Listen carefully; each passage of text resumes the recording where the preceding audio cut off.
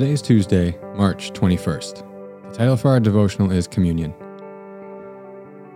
Remember, this week we are doing practice-based devotionals and trying to add some of these practices to our regular rhythm of discipleship and formation.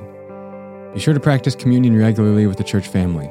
Prioritize attendance at church so that you can partake of communion together. As we've expressed throughout this campaign, this is vitally important as an expression of unity, spiritual nourishment, identifying with Christ and one another, and everything else we talked about. Cherish these times together that we share as a church community.